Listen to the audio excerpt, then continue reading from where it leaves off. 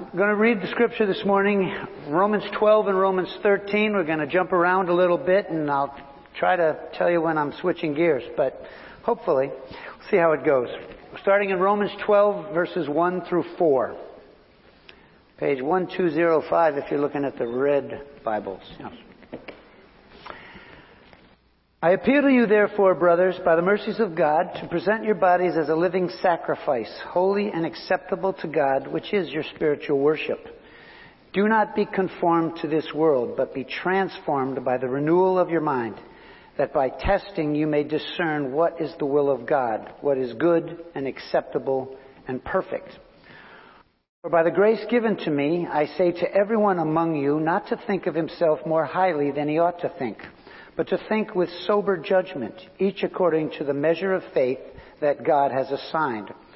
For as in one body we have many members, and the members do not all have the same function. Dropping down to verse 9, please. Let love be genuine. Abhor what is evil. Hold fast to what is good. Love one another with brotherly affection. Outdo one another in showing honor. Do not be slothful in zeal. Be fervent in spirit. Serve the Lord. Rejoice in hope. Be patient in tribulation. Be constant in prayer. Contribute to the needs of the saints and seek to show hospitality. Now we're going to chapter 13, verse 1. Let every person be subject to the governing authorities, for there is no authority except from God, and those that exist have been instituted by God.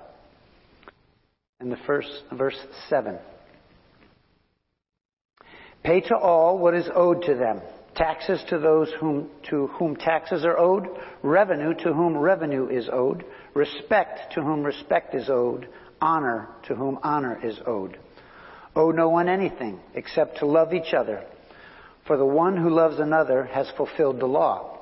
For the commandments, you shall not commit adultery, you shall not murder, you shall not steal, you shall not covet, and any other commandments are summed up in this word: you shall love your neighbor as yourself.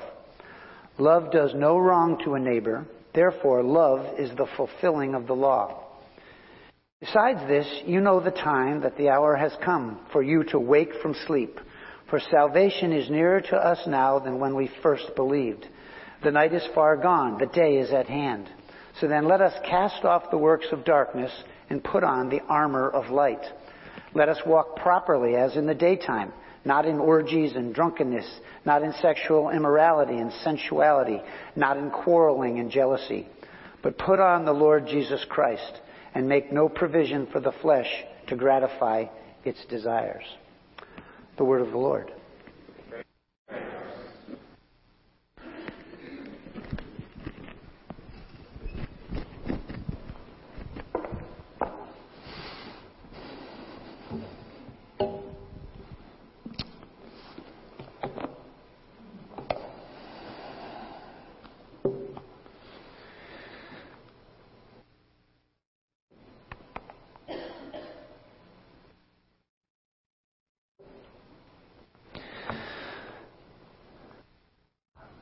The Apostle Paul is asking us, as he has throughout the book of Romans, to remember the first 11 chapters and then to see the natural extension.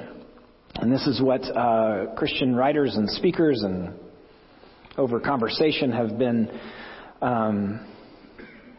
opining on, discussing, realizing that if the world is as in trouble as Romans 1 describes, that people are by nature idolatrous, more interested in using one another than loving one another, and are terrible at friendship. I'm giving kind of a broad brush, but decreasing in gradation summary of Romans chapter 1. If the world is actually that big of a mess, that broken by sin, and then God pursues in love anyway, and we're justified by faith, chapters 1 through 4, then we receive the Holy Spirit and walk in the newness of life, is the phrase that Paul uses in chapter 6. And this is the God of the Old Testament and the covenants and the promise, who never forgets his people, Romans 9 through 11. Then, what do we do?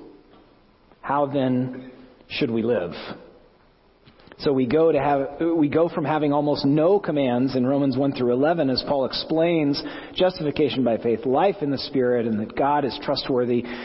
Then we have what seems like about 100 commands, as I'm reading it this morning and this week and the last couple of weeks, and having now heard it read a few times this morning.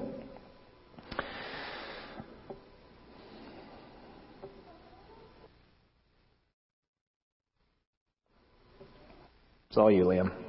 iPad's not working. So Paul's expecting us to hear and to remember and to believe and to ever increasingly trust that the gospel indeed changes everything. What does it mean to present our bodies as a living sacrifice? What does it mean to be transformed by the renewal of our mind? It means to be trusting our intellect and our emotions, our very body and soul, the things God has asked us to steward, to Him. And Paul does so more indirectly here than in other passages of Scripture, but he's offering that there are but two ways to do this life.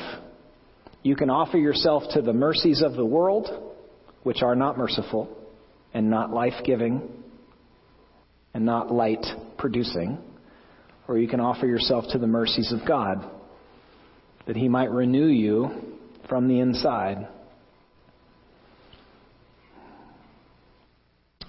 When you pray, does it engage your mind and your emotions? When I was a kid, we were taught to pray for all of our relatives by name, which I think is a lot better than no prayer.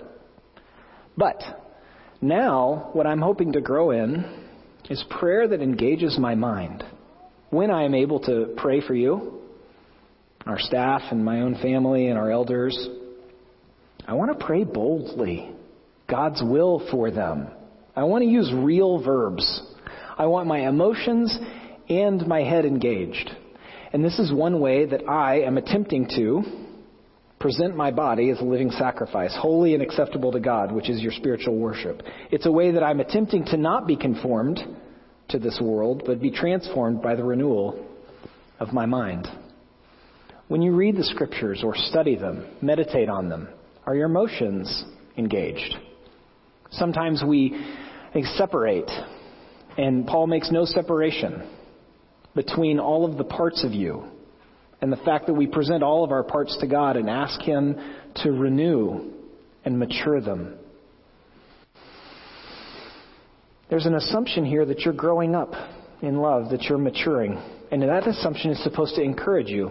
If you're a follower of Christ, Paul is indirectly encouraging you as he's directly encouraging you to live as becomes a follower of Christ. He's assuming that you're growing up, that you're maturing in love.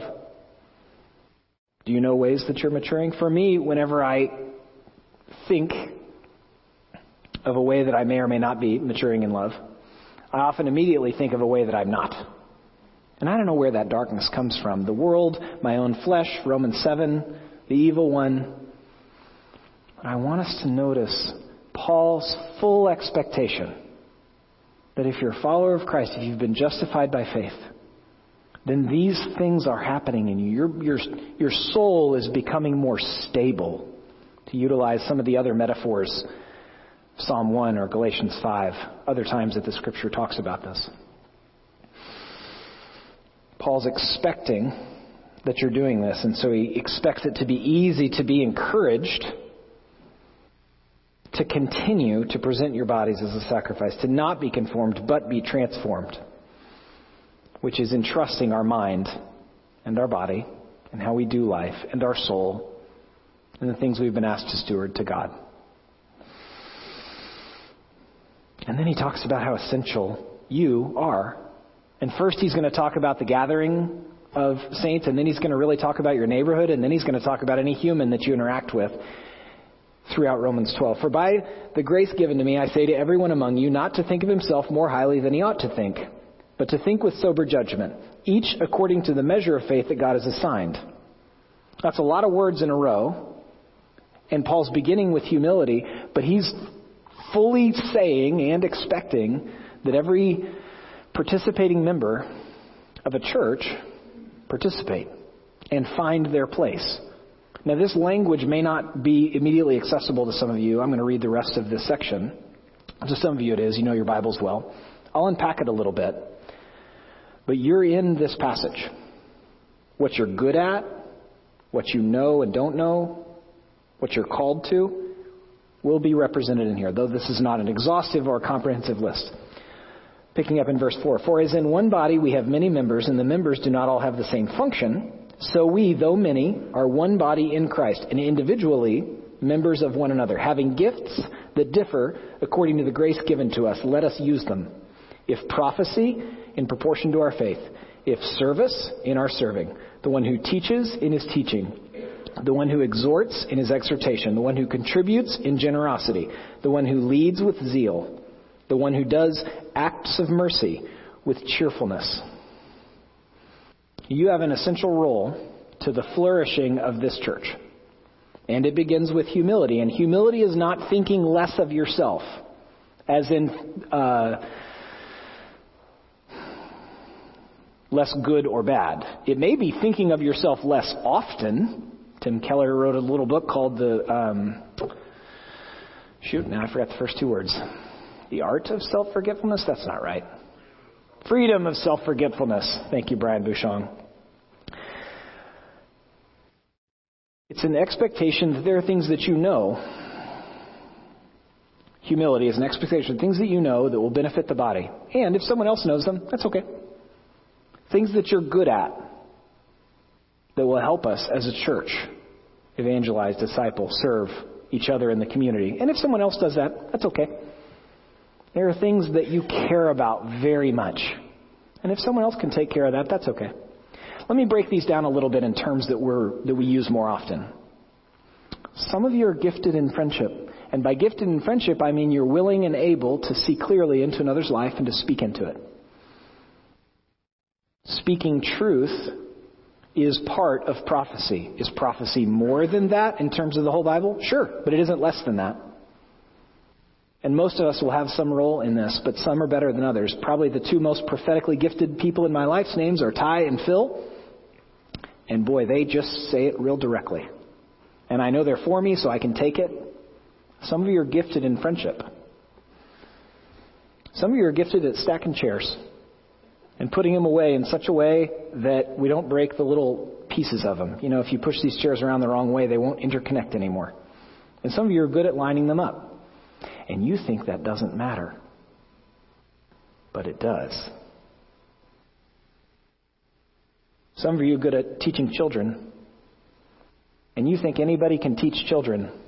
And they can't. It's actually harder to teach children than adults. At the beginning of the pandemic, right after Tom Hanks and Rita Wilson and the NBA, that's how I remember it, I had this terrible idea. And it was to do story time with kids every day. Well, what's terrible about it was thinking that I should do it every day. And one of the things I learned after Hannah Lawton started teaching one of the days, and my wife started teaching one of the days, and Will Downey started teaching one of the days, is some people are really good at teaching kids, and some are not. Some of you are good at prayer and encouraging people in your prayer alongside them. Exhortation is certainly broader than praying with someone and encouraging them as you're praying with them, but it's not smaller than that. And not all of us are good at that. Some of you are good at writing checks. Paul mentions generosity. I know some of you are like, who writes checks anymore? It's all right. Some of us still write checks. When I have to write one, I have to go find the checkbook. But part of participating in the body, in the life of the church, is being generous towards it. Some of you are better at that than others. Some of you are great at making meals and delivering them and doing so in such a way that people can receive those easily. And none of us are good at all those things, and the church needs all of them.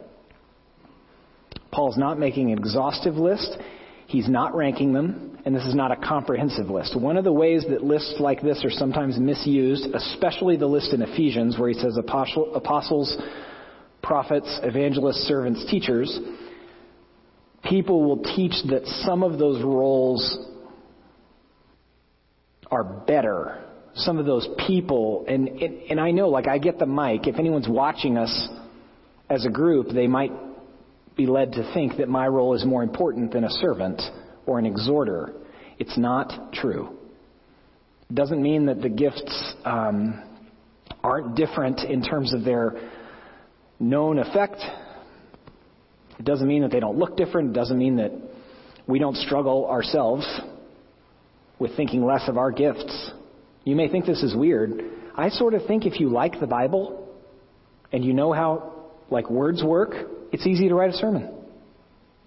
And my wife has been on kind of a mini crusade to convince me that it's not that easy and not everybody can do it. And however good I am at it, I appreciate that. Not because she's being kind to me, but because of what Paul says. You have essential gifts here. So contribute. And he talks about the contribution, I think, in the church in verses 9 through 13, and then he's going to talk more broadly. It certainly includes the church, but this applies to your neighborhood and perhaps those that you'll be around the table with this Thursday. So the contribution here, let love be genuine, abhor what is evil, hold fast to what is good, love one another with brotherly affection, outdo one another in showing honor, do not be slothful in zeal, be fervent in spirit, serve the Lord, rejoice in hope, be patient in tribulation, be constant in prayer, contribute to the needs of the saints, and seek to show hospitality. None of us have all of the gifts in verses 3 through 8, and all of us need to grow in what's listed in verses 9 through 13, right? And all of us are being grown even now in those ways. Specific gifts that not all of us need to have, definitely don't have, and then general gifts that we all need to be grown in. I don't know if you're familiar with language of the indicatives and the imperatives. Pastors and theologians like it. That's why someone in the room with seminary degrees started chuckling. The promises and the commands of Scripture. The love of God first, and then the response to God that is inevitable when we become aware of His pursuing love. Well, Romans 1 through 11 is full of indicatives and remembrances of covenant and descriptions of God's pursuing love. And now we see how to respond in Romans 12.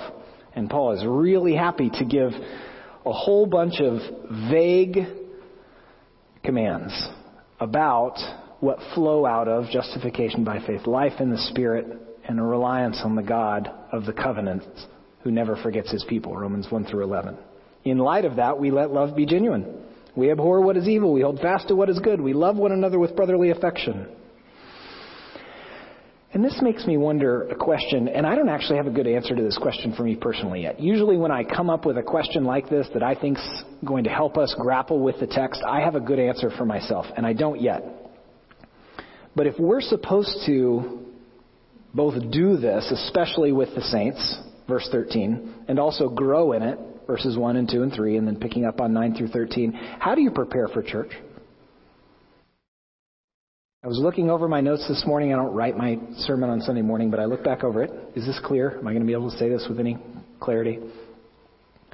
And it was bothering me, thinking I need to do more to prepare myself to actually act this way in church. And if you have little kids, I have little kids now, but I know that simply getting out the door is 99% of it for many of you. I do. Maybe that's on Thursday or on Friday or on Saturday. Maybe it's 30 seconds. But Paul's expecting us to show up with joy and a willingness to care for one another. And he expects us to be a good citizen. Romans 13, which I think is misused civically often in the ways that the description of the gifts can be used religiously. And yet this is very, very true to the scope and the story of the Scriptures. Christians are expected to attempt to bless the areas they find themselves in. And Paul is pretty pushy in this language. I would say more so with respect to civic responsibility than in other sections of his letters. In addition to verse 1 where he says, let every person be subject to the governing authorities, for there is no authority except from God, and those that exist have been instituted by God. And then he says, therefore whoever resists the authorities resists what God has appointed, and those who resist will incur judgment. For rulers are not a terror to good conduct, but to bad. Would you have no fear of the one who is in authority? Then do what is good, and you will receive his approval, for he is God's servant for your good. But if you do wrong, be afraid, for he does not bear the sword in vain. He's talking there about the government's ability to put us in prison, among other things, right? For he is the servant of God, an avenger who carries out God's wrath on the wrongdoer. Therefore, one must be in subjection, not only to avoid God's wrath, but also for the sake of conscience. For because of this, you also pay taxes. For the authorities are ministers of God, attending to this very thing. Pay to all what is owed to them, taxes to whom taxes are owed, revenue to whom revenue is owed, respect to whom respect is owed, honor to whom honor is owed. Paul is again not being comprehensive. He's not being exhaustive, but he's reminding us, and this is the story throughout the scriptures, that unless the government is telling us to disobey a command of God, we seek to be a good citizen of it. I kind of wish he mentioned littering. I think littering is a small way that we can be good citizens. Why doesn't he? Because he's not trying to be exhaustive or comprehensive. He's trying to remind us of something that God reminds his people throughout the scripture in some of their most challenging places. In 1 Peter 2:17,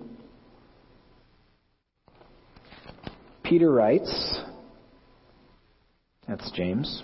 It's not going to work. There we go. Honor everyone. Love the brotherhood. Fear God. Honor the emperor.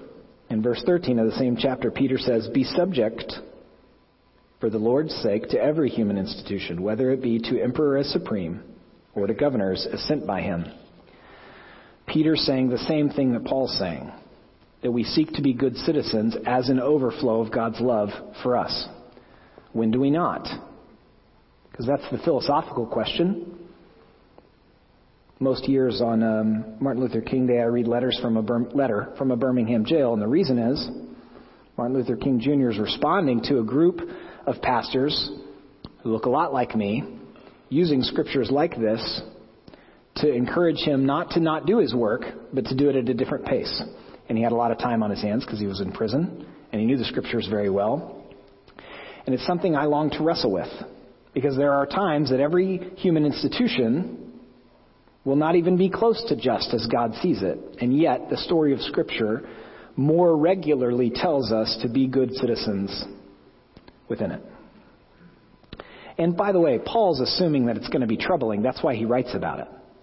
If he doesn't assume, or if he doesn't think that we're ever going to have trouble submitting to the government of our locality, he wouldn't need to write this. So if you're frustrated either by my presentation or whatever it is about government, Paul's right there with you, which is why he's still encouraging us. So he writes, pay to all what is owed to them, taxes to whom taxes are owed, revenue to whom revenue is owed, respect to whom respect is owed, honor to whom honor is owed, talking both about the local government and about functioning with neighbors. And I think the most profound version of the same encouragement is found in the book of Jeremiah. If you know Jeremiah, you know that the nation of Judah was exiled there. Something more horrific than most of us can imagine, both in how it was perpetrated and the fact that their religion had a specific place, so they were separated from it. Some of you might be able to relate to parts of that. Most of us cannot relate to that kind of marginalization. In chapter 29, before the verses that you've seen crocheted everywhere, God says this to the Israelites: build houses and live in them. Plant gardens and eat their produce. Take wives and have sons and daughters. Take wives for your sons and give your daughters in marriage, that they may bear sons and daughters. Multiply there and do not decrease. But seek the welfare of the city where I have sent you into exile, and pray to the Lord on its behalf, for in its welfare you will find your welfare. Paul is writing to Roman Christians, reminding them that the gospel changes everything. That's the therefore in chapter 12, connecting it to chapters 1 through 11. That they're essential to the flourishing of that local church. So he encourages them all sorts of vague but passionate ways to contribute to that local church and to be a good citizen, because the day is here. At the end of chapter 13, Paul's being eschatological. He's talking about the end times. This is very similar to 1 Thessalonians. This is pretty similar to Ephesians chapter 6, the armor of God. This is very New Testament, that Jesus has come. He has taken care of sin. He has restored our relationship with God. And until he comes back, those days are the end times. And we do not wait to act as though all this is true. We do not wait to act as though we have not been shown the light of life that is faith in him. We act as though a newness of life, Romans 6, is available to us. He reminds them of some of the 10 Commandments. Why? Why would he say, no one to anything except to love each other? For the one who loves another has fulfilled the law. For the commandments, you shall not commit adultery, you shall not murder, you shall not steal, you shall not covet. And any other commandment are summed up in this word: you shall love your neighbor as yourself. Love does no wrong to a neighbor. Therefore, love is the fulfilling of the law. Because if we receive justification by faith, and then the Holy Spirit, and if God is trustworthy, Romans 1 through 4, 5 through 8, 9 through 11, then we see in his commands, how do we love? The law is freed into being a good guide to us, not an oppressive system that we can never meet. Instead, Christ frees us into receiving it as a good guide. And then he uses this eschatological language, verses 11 through 14, and ends it with, but put on the Lord Jesus Christ. And make no provision for the flesh to gratify its desires. The flesh, you remember from Romans 7, are the parts of you that are not yet fully conformed to the image of his Son. You have been given a new heart, so the core of you, if you're a follower of Christ, is good, and yet you still struggle. Romans 7 might be the best explanation of what it's like to be a human that I've ever seen. Paul is referring to it again here and then encouraging us to put on the Lord Jesus Christ, which is to continue to trust our mind to him, trust our actions to the way he calls us to act in light of his gospel, to entrust our emotions and desires to him, that they might be ever more conformed to his way. Would you pray with me?